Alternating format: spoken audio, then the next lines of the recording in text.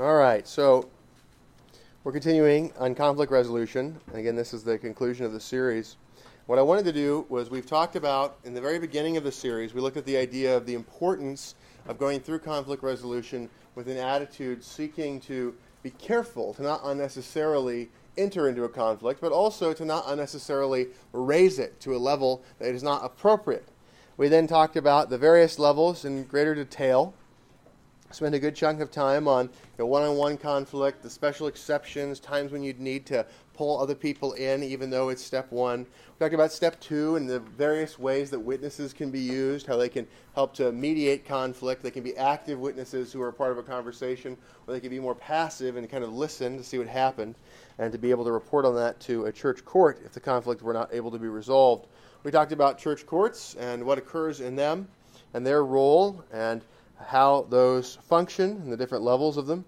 And so now what we're talking about is, I want to encourage you again to think about the importance of unity, to think about how conflict is not just for itself, not just so you can be right, not just so you can win. Conflict is for the glory of God. Conflict is for the glory of God. And forbearing, overlooking, being charitable, choosing to not engage in conflict should also be for the glory of God. It should not be just for our convenience, not just because we want to avoid conflict, and we also shouldn't enter into conflict for our convenience or because we just want to win. We need to glorify God, and so we think about God in conflict and also in not entering conflict by overlooking and forbearing. So I want to discuss and think about the goal of unity and the glory of God. Let me remind you, first of all, if you have the chance, I would encourage you to go read the beginning of the book of Ephesians and to meditate upon what it says there, because what it says is that God's purposes in creation and redemption are for His glory. That He has created in order to display who He is, what He is, and He saves in order to display who He is, what He is. And so His purpose is to show His own magnificence, His own glory, who He is. And so His attributes of justice and mercy are on display and how He deals with man. Now, we are called in Ephesians 4, having gone through chapters 1 through 3, which gives the doctrine of the gospel and the doctrine of God in clear order, we are presented with the behavior that ought to follow from. And so we're told at the beginning of Ephesians 4, I, therefore, the prisoner of the Lord, beseech you to walk worthy of the calling with which you were called. And there's points that follow that are things that help to describe the way that we should walk. And it gets to verse 3, where it says, endeavoring to keep the unity of the Spirit in the bond of peace. And so the unity of the Spirit is agreement about doctrine. It's unity in the doctrine of the gospel and of what has been revealed to us in the Scriptures, whatever we particularly know. And the bond of peace is the idea of being in the covenant of grace, being united together with baptism, being united together with the renewal of the covenant in the Lord's Supper, being united together in the reality that Christ represents us. So this bond of peace, whenever you see the word bond, I want you to think of covenant. I want you to think of oaths, that people are bound together by swearing. And so this idea of the bond, the covenant of peace. So there's peace with God and peace with neighbor, with brother, in this bond. Now, we have at the end of the chapter the idea of the gifts that were obtained by Christ for His church to mature the church. And it talks about officers. And so we have this idea of the work of officers to help to order doctrine for teaching so that the body of Christ can be edified, so they can then edify each other and nurture and nourish each other. And so there's this working together of the parts. One way of trying to avoid conflict is avoiding doing anything useful together. You will have less conflicts if you don't do anything useful together. But that will abandon the goal. The goal is to glorify God. And so if we're going to do useful things together, we're going to rub each other the wrong way. We're going to annoy each other. We're going to do things differently than we would prefer. And so what you need to do is to realize, how can you work with each other and at the same time not be consuming each other in conflict. So go to page 2 of the outline. So page 2, talk about unity. And I want to remind you what unity is. Unity has to do with a shared understanding of what is true, a shared authority, the Lord Jesus Christ and His Word. That you have a unity of goal. What are you trying to accomplish? And you can have unity of how you operate. Okay, so this is the unity that we have, that we are to seek to grow in. And so anybody who believes that the Scriptures are the Word of God and that Jesus Christ has paid for their sins has a minimal unity with us of having one Lord and having a shared authority of the Word of God. And people are going to understand the Scriptures in greater or lesser detail, and our goal is to help people to come along and have a greater knowledge of the Scriptures so they can have a greater doctrinal unity and a greater agreement about how the Scriptures teach us to behave. So we have a shared doctrine, a shared goal. What is that goal? Well, God Himself has the goal of glorifying Himself in the world and history. We are commanded as individuals to live our lives for His honor, for the praise of His name, for His glory, that He might be known in the earth by all the nations. And we are given His law, His commandments, to show us how to do that. Those are the means. Now, we'll unpack that in more detail and how the tools the Lord has given us for that, but I want to give you a couple of warnings. First, true unity is actually agreeing about doctrine, actually agreeing about the goal, and actually agreeing about how to achieve it. False unity agrees with a form of words, but disagrees about their meaning. So oftentimes it is the objective of churches to figure out what the smallest possible statement of faith they can get away with would say, so that people who are serious would be willing to come, and people who are not serious will not be intimidated, and lots of different doctrinal positions can be accommodated. If you have a desire for unity, your goal is going to be to communicate clearly, which is going to make other people who do not agree with you go away. Not because you necessarily want them to, but because they don't want to work through it with you, or they think you're wrong, or they don't think you're teachable, whatever. So the goal is to agree about what's true and to not just have an appearance of agreement. Furthermore, it is not possible to cooperate in a way that honors the Lord without true unity. Proverbs say that two cannot walk together unless they are agreed. We are told to not be unequally yoked. In Nehemiah and Ezra, there were people who wanted to come in and help to build the temple, that Nehemiah and Ezra refused their participation and help, even though they said they wanted to honor Yahweh, the God of the Bible. It is not merely the form of words that somebody says that they want to honor the Lord Jesus Christ. It is what Jesus, according to what authority. So who this Jesus is matters very much.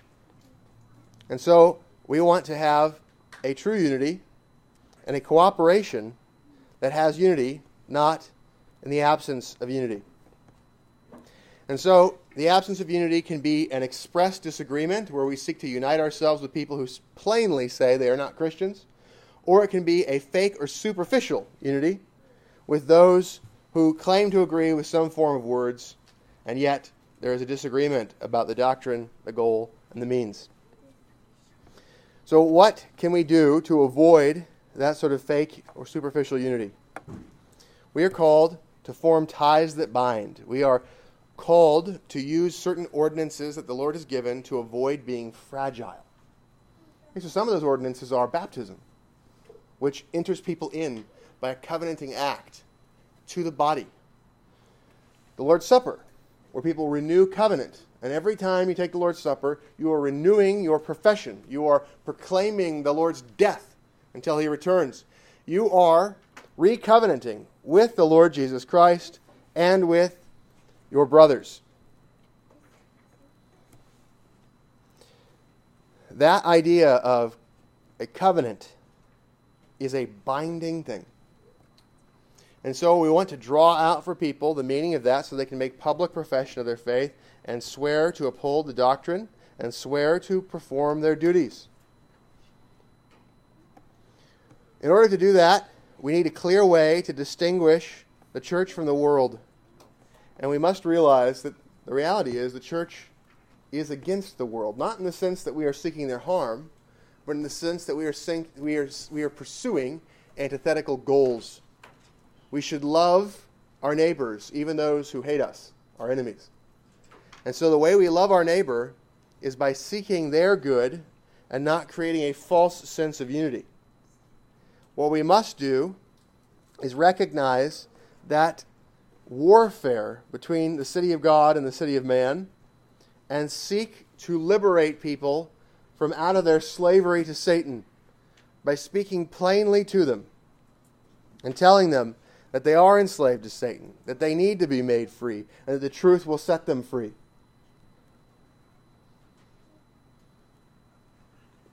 In order for us to avoid being fragile, we have to have forms that help us to keep unity.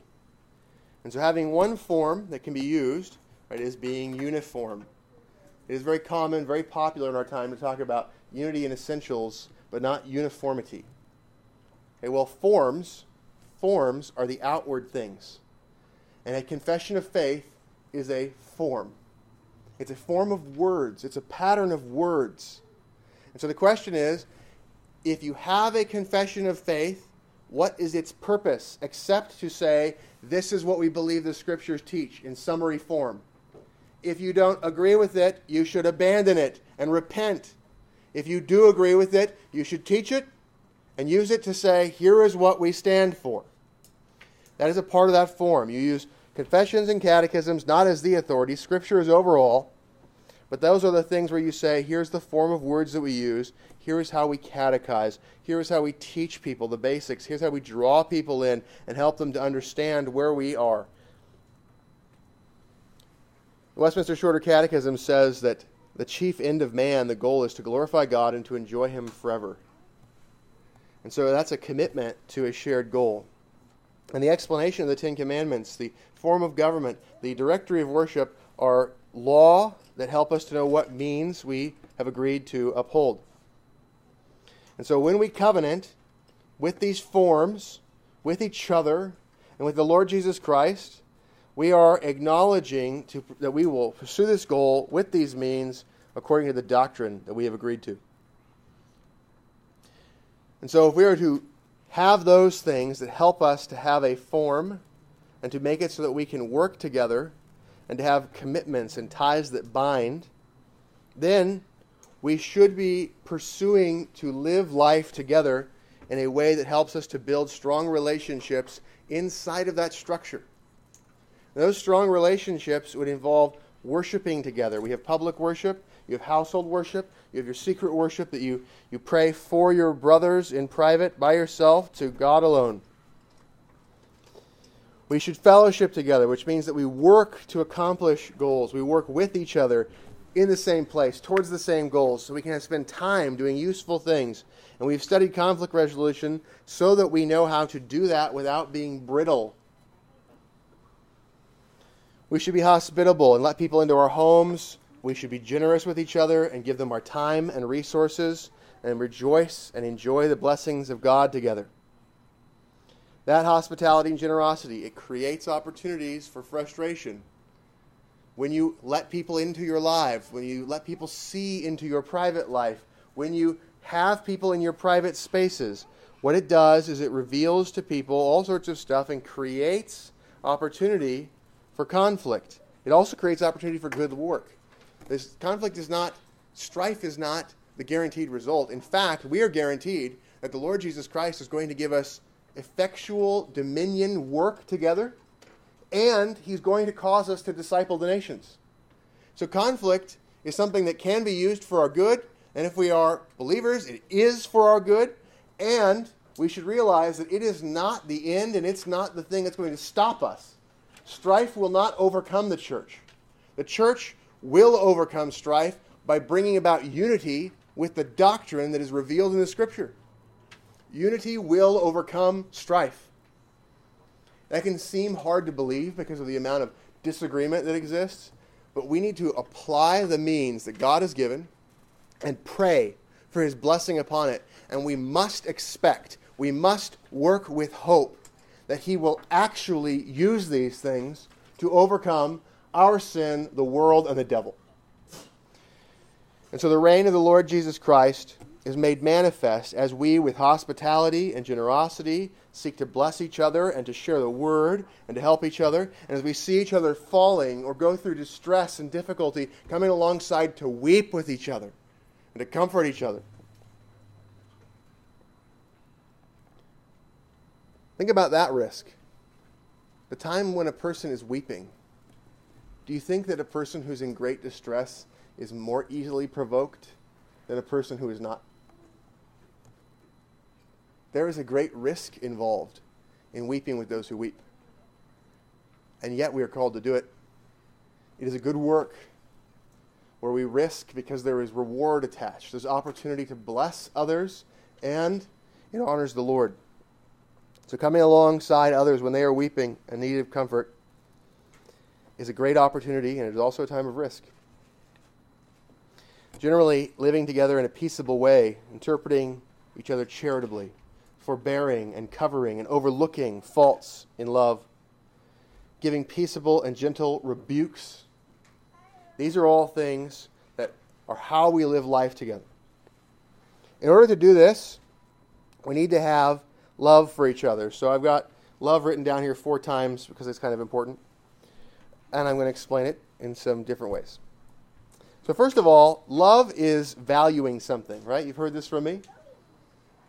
Love is valuing something. It's having a high valuation of this thing. So if you love God, you're going to have a high valuation of God and his glory.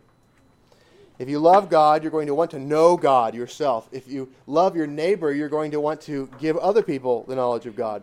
So in order to value God properly, we need to study who he is. We need to study what man is. I would encourage you, again, Ephesians 1, I think, is an excellent chapter to help you to think about the glory of God and therefore the high valuation of him, the mercy of God toward us. So the valuing of God and the knowledge of God is important for us to love each other and to love God. The desire for the glory of God, in other words, the good of God, and the desire for your own good and for the good of others is another way you can define love, right? So it's high valuation is one definition. You value something, you love it. If you want the good of somebody, you love them. Okay, so if we love God, we're going to seek to advance the mission that he has expressed, which is to show forth his glory, his beauty,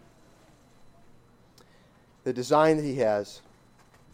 And if we love our neighbor, we're going to seek to see him rebuilt, renewed, restored.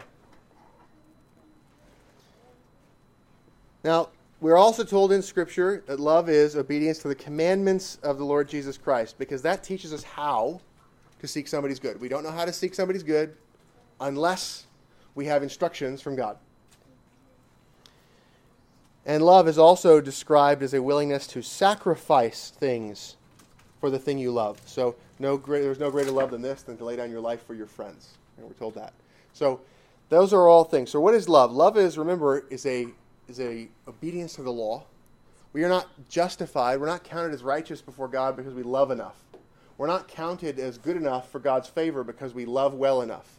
We are counted as righteous because Jesus perfectly kept the law in our place and stead as a substitute and representative. But we have been saved from our sin to righteousness. And so now, being saved, recognizing our guilt, seeing the grace of God in the gospel, we are called to do good works for the glory of God. And love is a summary of those good works. I'll go to page 3. If we desire the good of our neighbor, if we value God highly, if we want to glorify God, if we want to apply the law that God has given to us, and if we want to be willing to sacrifice for what is good, that would be a godly ambition. And I want to call all of you to a high and godly ambition. It is not worth living a life with no ambitions. It is not worth living a life where your ambition is simply to increase your pleasure, your money, to live long enough. Godly ambition is the desire for honor, excellence, and superiority by righteous means and for holy ends. We should seek to be known as an excellent people, not because we are excellent in ourselves, but because we want the name of the Lord Jesus Christ to be praised in all the earth.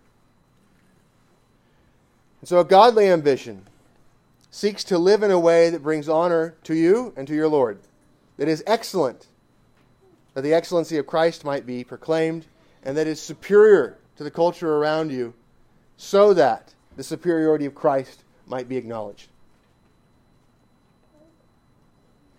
The examples of how to live that way, 1 Timothy chapter 3 gives the qualifications of an elder. Every man ought to look at that list of qualifications and seek to be like that kind of man. Proverbs 31 gives to us a picture of the woman of valor. And every woman ought to strive to be like that woman. And Titus 2 talks about how older women and younger women should interact, how older men and younger men should interact, and it gives to us this view of our interactions in community. And so I encourage you to look at those texts and to think about where you fit in the Titus 2 arrangement. And I encourage you, if you're a man, to look at 1 Timothy 3, and as a woman, Proverbs 31. But also 1 Timothy 3 has the deacon's wife and the qualifications of a deacon's wife. And so women, I'd encourage you to look at that too.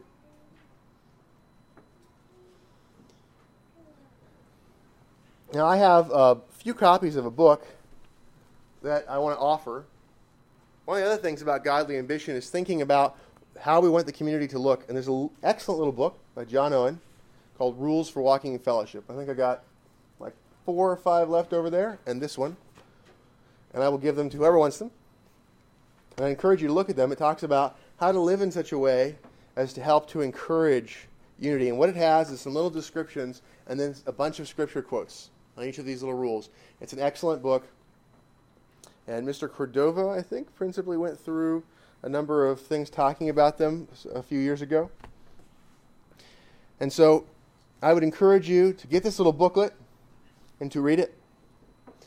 If more people want it than what we have available, we can buy more copies if it's still in print. But a godly ambition.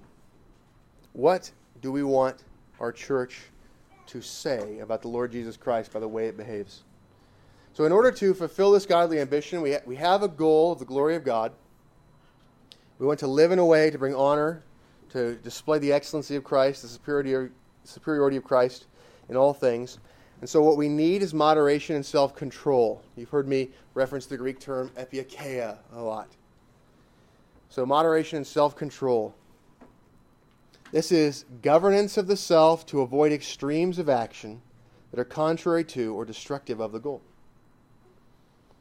Moderation results in steadiness of the performance of a chosen policy so that fitting actions are chosen with consistency, in sequence, through the duration of time and difficulty to make advances toward the goal. So the steady choosing of actions that follow a policy. What do you want to do? What do you want to accomplish? What do you want your life to be pointed at? And do you live in a manner where there's a steady following of that policy? You might call this self-rule or self-mastery, gentleness, right? The controlling of strength, meekness, the not using of your strength to be destructive in foolish ways. This is rightful dominion exercised over yourself.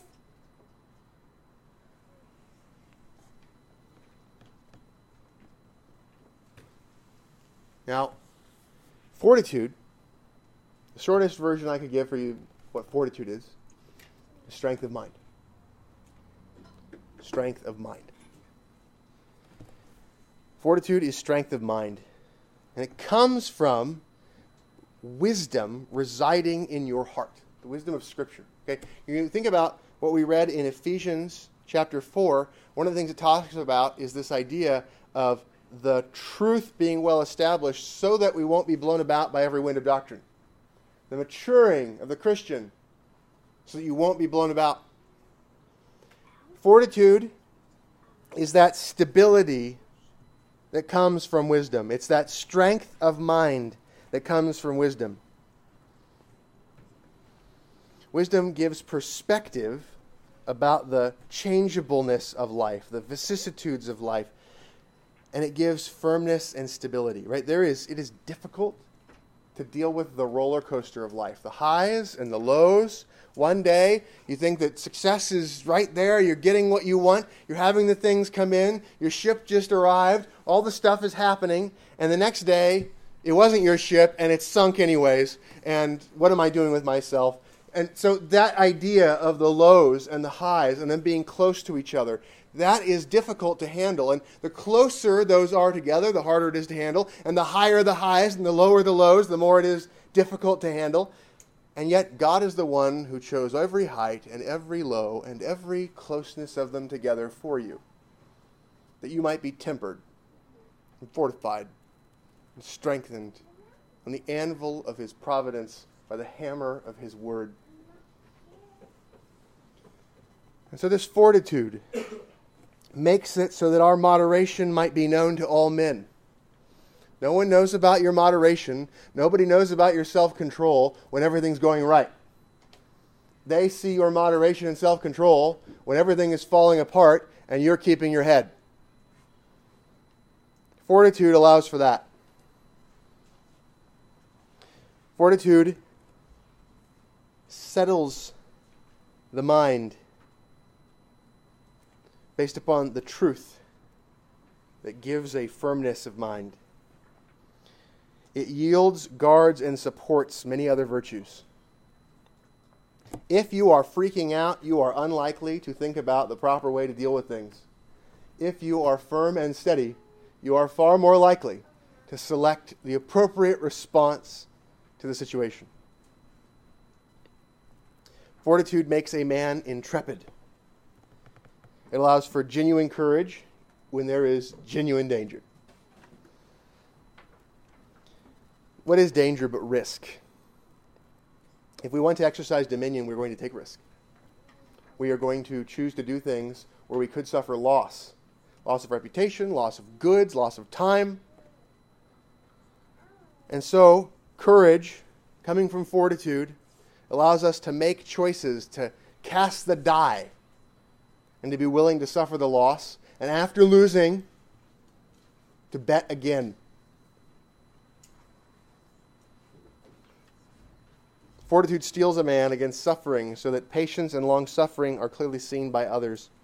Fortitude that comes from settled and habituated thought in the wisdom of God gives a man power to look upon injuries as minor, and thus he is able to forbear.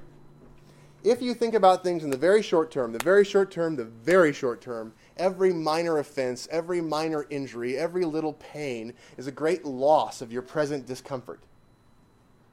And so, if instead you are able to look at a broader view, if you can look at the goal of the glory of God, and you can look at your life as though it were a timeline that you were looking at. But think about this. We look back at church history and we see a timeline of men's lives, and they are small and they are on 8.5 by 11-inch paper. These timelines seem short. To them, they were long. If your life were a timeline, what would you want to see on that timeline? Do you want to see this person had this problem and they freaked out? 3 years later, had the courage to try something useful again? Or do you want the timeline to say, suffered magnanimously, took risk the next day, engaged in great works, was seen to be a person stable in the midst of loss? Right? What do you want the timeline to say? That sense of overmind, the ability to look down on history as though you were looking at something like a show, is the stability that comes from the wisdom that is revealed in God's Word. It gives fortitude to do that. The greatness of mind, overmind, the focus on the glory of God, any of that. Those are all enabled in all conditions of life, by wisdom granting fortitude. Page 4.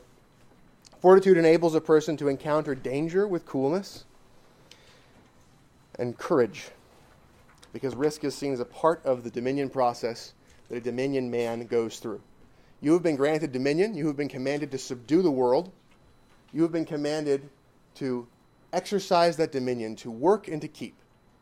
Are you a dominion man, or have you rejected the dominion mandate that God has given to you? If you are a dominion man, you will acknowledge that risk is unavoidable in this life, and that all of your losses are predestined by the mighty hand of God.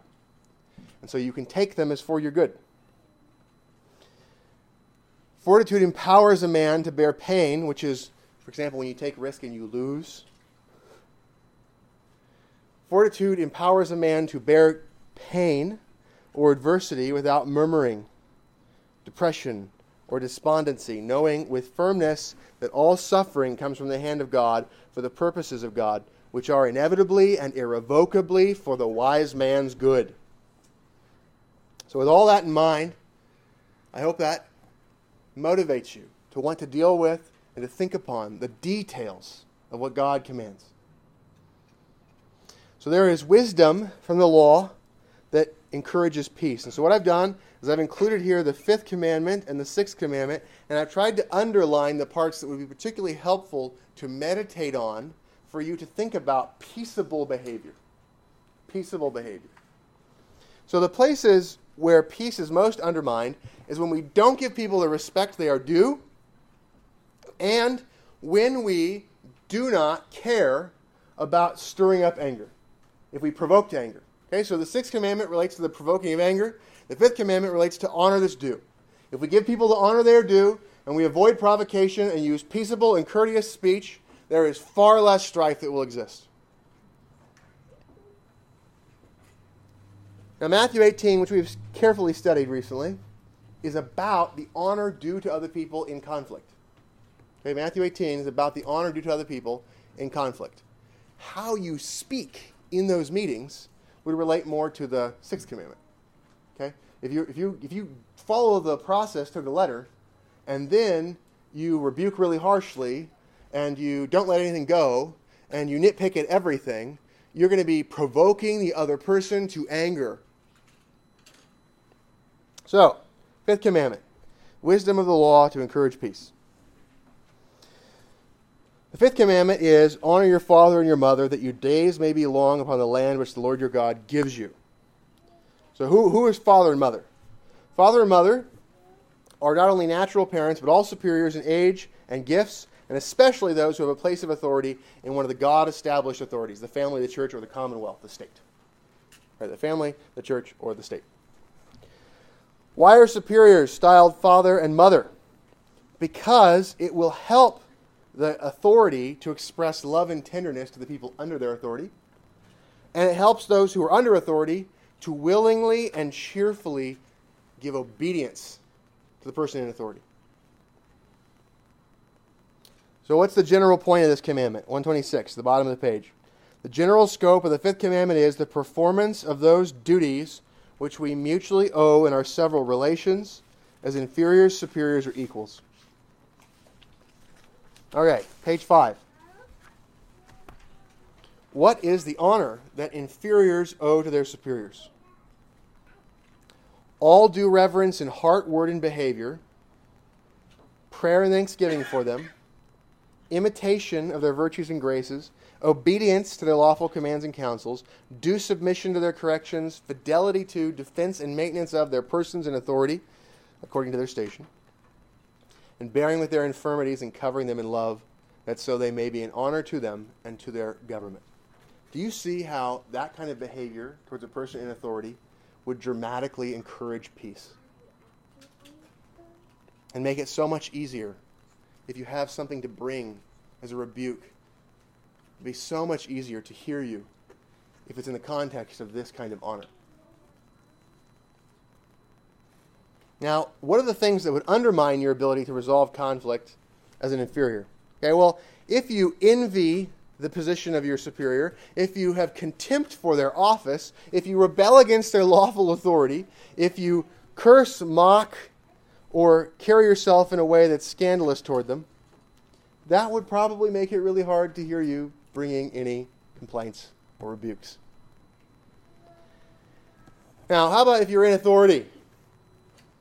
Husbands, parents, employers, church officers. Your duty is to love, pray for, and bless your inferiors, the people under your authority. To instruct, counsel, and admonish them, to countenance, commend, and reward them when they do good stuff, to discountenance, reprove, and chastise them when they do bad stuff, to protect and provide for them everything necessary for their soul and body, and by grave, wise, holy, and exemplary carriage, to bring honor to yourself and glory to God. Okay, that would be a godly ambition, to seek that. Now, if you've ever been under somebody in their authority, and you've had to deal with somebody who is respectable, it's way easier to hear them correct you. If you have somebody who's over you in authority, and they are a fool, or they behave not in the way just listed, but alternately, it becomes far more difficult. Okay, so think about hearing a correction from a superior with all the stuff we just said, versus hearing correction from a superior with all of this other stuff. Inordinate self-seeking, inordinate glory-seeking, inordinate seeking of ease, profit, or pleasure, unlawful commands, impossible commands, counseling evil, discouraging good, giving unjust correction, constantly throwing you into ridiculous situations that are unbearable, leaving you to suffer wrong and harm and danger, provoking you to wrath, treating you with injustice, indiscretion, over rigor, or remiss laxity. All of those things would make it far harder to hear a rebuke. So these are not peaceable behaviors. So if we think about our roles and our duties in our roles, one of the main ways we encourage peace is by seeking to do our duties in our places well. And then, when you mess up, when you fall, when you stumble, when you have an embarrassing mistake, people are so much more ready to forgive you quickly. If people think you're trying, it's so much different from when they think that you're not, or when they think that you're trying to do things that are against them. Right? So making it credible that you desire what is good for the other person. That creates peace. Now, in particular, this being applied in the home by husbands, and again, by parents, makes it so that the home becomes a tight-knit unit where forgiveness can occur quickly, where there can be unity. And on a church level, that's the same. On a workplace, that's the same. Now, a lot of our interactions are with people who don't have authority over us and who we don't have authority over. And especially in the church realm or in the work realm, there's going to be a lot of those kinds of interactions. And so how do you avoid causing people who are of an equal station with you from feeling like you're provoking them? Okay, well, first, the positive duties would be to regard, and we're on page 6, to regard their dignity, to regard their worth, to give honor to them, even though they are an equal, as though they are ahead of you, to rejoice in the fact that they have gifts that God has given to them, and to honor those gifts, to rejoice with them when they have advancement, as though it were your own gift or your own advancement. So what are the things that tend towards a fractiousness, a backbiting, a fighting, a whisper campaign, negativity amongst equals? Well, if you undervalue the other guy, you envy his gifts, and you say, I should have that, or angry that he has it instead of me. Grieving at the rewards he gets, his advancement, or seeking to usurp authority over him. Commanding an equal as though they were under your authority, rebuking them in a way that's inappropriate for your relative stations, that kind of thing. That grinds people's gears and provokes them to anger. It undermines peace. Now, one of the things that's frustrating about peaceable behavior is if you're a jerk, you can get through things way faster. Way faster. Right? Like, trying to be courteous and nice and kind and doing all this, it takes forever. Like forever. And one of the good things is that the law of God has a specific commandment and a specific promise. Okay? We're commanded to be honorable and to honor people. And attached to it, if you go back with me, I don't know, a page or two, let's read the commandment. 2 pages.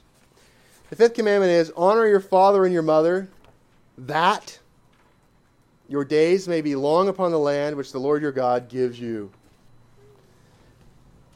Right, so the reason that's attached to the 5th commandment is that your days may be long upon the land which the Lord your God gives you. It's an express promise of long life and prosperity. You think honoring people takes time, that I could be doing productive stuff, and it uses up time that makes it so that I don't have as much time to do useful stuff in my life. God grants prosperity and long life as an associated promise with the honoring behavior. As far as it shall serve for God's glory and their own good, to all such as keep this commandment. Now, first of all, none of us perfectly keep the commandment, so none of us deserve this blessing. But God, by the mediation of Christ, blesses us when we seek to apply this law by faith with rewards that we haven't properly earned.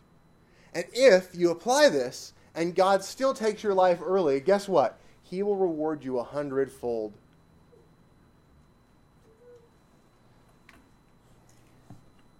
So now, we move into the 6th commandment. And the 6th commandment, which Jesus relates to anger and hatred, is you shall not kill. So what are the duties that are required in the 6th commandment? Well, we're supposed to do things that help to carefully preserve life. And we avoid occasions, temptations, and practices that would undermine life. We are to patiently bear the hand of God. We are to have a quietness of mind rather than this anxious mindset. We go, God is sovereign, He controls, this is from His hand, this is for my good. And so we have a quietness of mind and a cheerfulness of spirit in the face of the difficulties that God brings our way. We have a serious-minded use of food and drink and medicine and sleep and labor and recreations. Right? If we think that eating, drinking, and being merry is the good life, and we're really upset when we have to deal with conflict resolution because it's taking up eat, drink, and merry time, right? Then we're going to not be very patient with people. We're going, this is not very merry. And so you start to get agitated. We're called to give charitable thoughts. In other words, we interpret things in a positive light where possible. We seek the good of our neighbor. We're compassionate for them. We recognize the sufferings they have to deal with. We again have meekness, gentleness, kindness, peaceable, mild, and courteous speeches and behavior. What is courteous speaking? Remember, we've talked about courteous being this idea of courteous. The root there is court. Right? How would you talk to a judge in a court? If you were in the court of a king, how would you talk? It's courteous, honoring behavior. Honoring speech. And here's the deal. We are always in the presence of God, who is above all kings.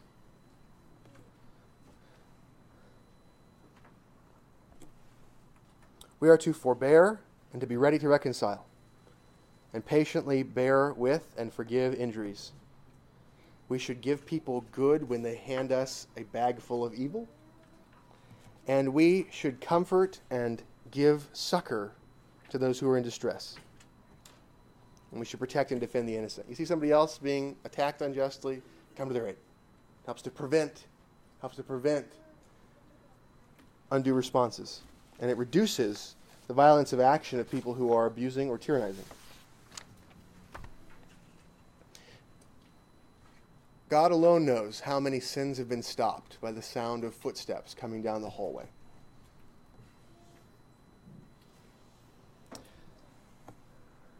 (136), page 7. What are the sins forbidden in the 6th commandment? Well, the underlined part, again, these are the things related to conflict resolution. Sinful anger is forbidden, hatred of our brother or of our neighbor, envy, desire of revenge. Right? Who has revenge? God. Vengeance is God's. He gives lawful authority to the state to avenge, but to desire revenge on your own behalf is wicked and is a usurping of God and of his lawful magistrate. All excessive passions and distracting cares. Right? When you focus anxiously on some problem, right, it makes it so that you're more easily upset. Matthew 6 is a fantastic text to settle your mind. The beauty of what Jesus has to say about the lilies of the field and the birds of the air, what he talks about in terms of the provision of the hand of God there. Are you not of more value than grass and birds? All excessive passions, distracting cares, immoderate use of meat, drink, labor, and recreations,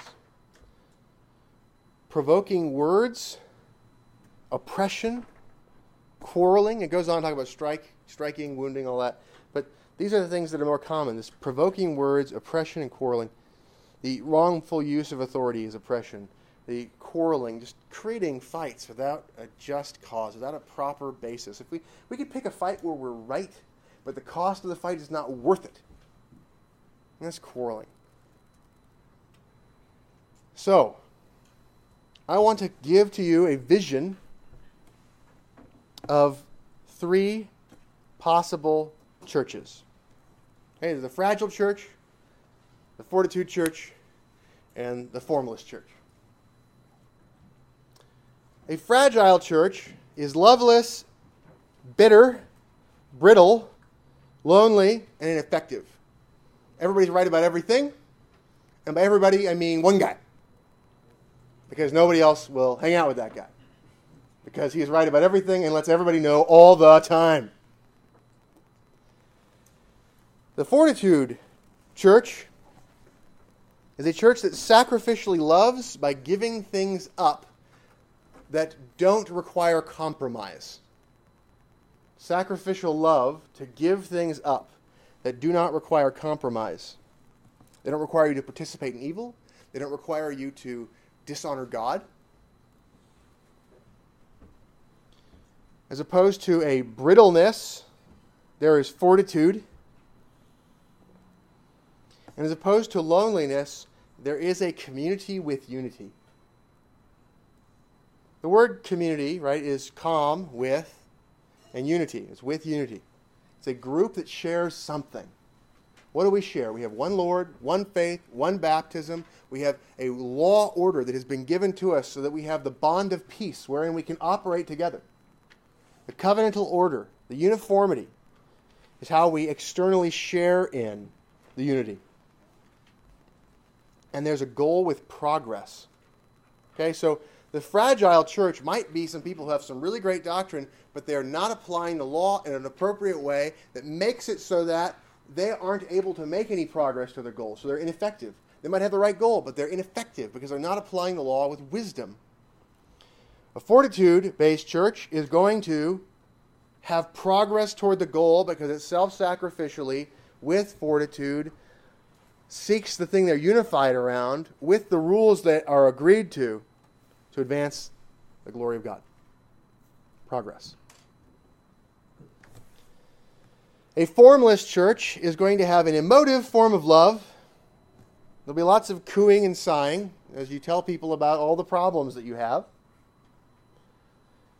And if you go too far in a way that the unstated standards won't tolerate, there will be a weaponizing of empathy to make it so that you need to comply with the felt needs of others. The felt, not the described according to the law of God needs. Felt needs, rather than the law order needs. There will be a fake unity where lots of people are let in without any standards, so it is promiscuous, and no clearly defined goal will be given. So that is a formless, flan-like, jello, even jellyfish place. We want to avoid that. We also want to avoid the fragility that comes from not being willing to bear with things. So, could you see how all the stuff we've studied over the last 3 weeks about conflict resolution could be abused to create a very difficult and fractious group? Could you see that? On the other side, can you see how that allows for a glorious transparency to bear with each other's weaknesses and to have a public way of dealing with problems when they don't get resolved? That's what we're called to. Now, those who are strongest in the faith are going to be most aware of problems. Because the more you know what the Word of God says, the more you're going to see problems everywhere. Water everywhere and not a drop to drink. And so that problem of seeing problems all over the place, you start to go, there's too much to do. How are we going to do it all? And you go, you can't do it all. God does it. God handles it. So what you do is you pick things to deal with in order from highest priority to lowest priority. You're intelligently choosing what's the biggest bang per dollar or per hour or per whatever for the problems we can solve. How can we most glorify God with the limited resource set we have? And God powerfully, supernaturally just clears up a lot of it. He just providentially makes stuff go away. Things that we thought we'd never get to, they just solve themselves. There is blessing that falls on a people that proclaims the greatness of God and commits themselves to seeking to apply what God has commanded. So which one will you help to build? Which one will you help to guard? What have you already sworn to do? Costly conflict resolution is part of making and keeping a strong, not fragile, fortitude church.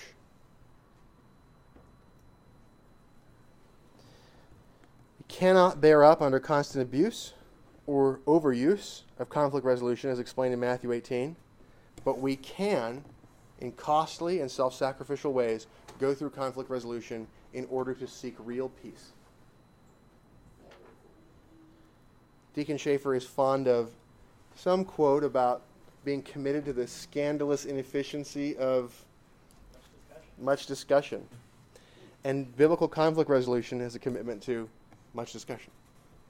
Scandalously inefficient. Just scandalous.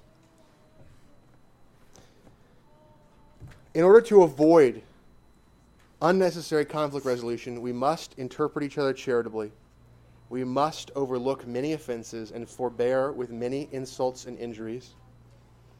We must seek to resolve conflicts privately between individuals when possible, and to bring others in that aren't officers as witnesses to allow the officers to do their public work.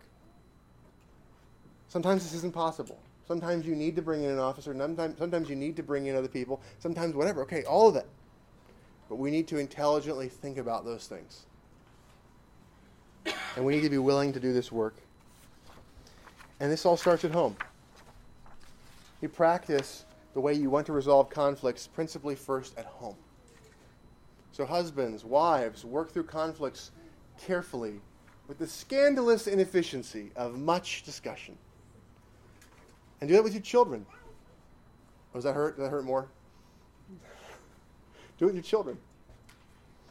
And you will find that many of the problems get uprooted through the discussion, and sometimes there's a tying together of problems. You think, here's a sin problem, here's a sin problem, here's a sin problem. By resolving this one well, the other ones disappear or diminish. There is a way in which, as rational thinkers, when we realize the root problem of something, it often causes many fruits to disappear.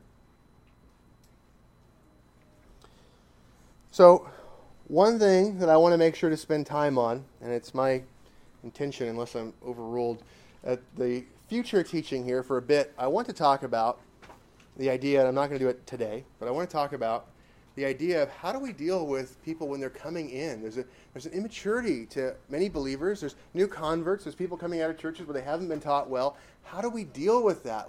How do we patiently forbear and teach and not just go, here are all the things that our covenant uniformity says to do. Do them all now or die. Kick. Right? Did they swim or not? How do we avoid that? Right? And so what I want to do is to talk about the process of I want to talk about the process of how you go through things with people from the more basic to the less basic. Okay, so we're going to talk about that and talk about the idea of helping children in the faith or novices in the faith to grow in a context of overlooking, charity, forbearing, and at the same time not leaving them to just languish in sin. Okay, so that's something that we'll talk about some. So I've been talking about the idea of the process of being confirmed in the faith as a child. I'll spend a little bit of time on that in the future. So I'm going to stand open now for comments, questions, and objections from the voting members and those with speaking rights.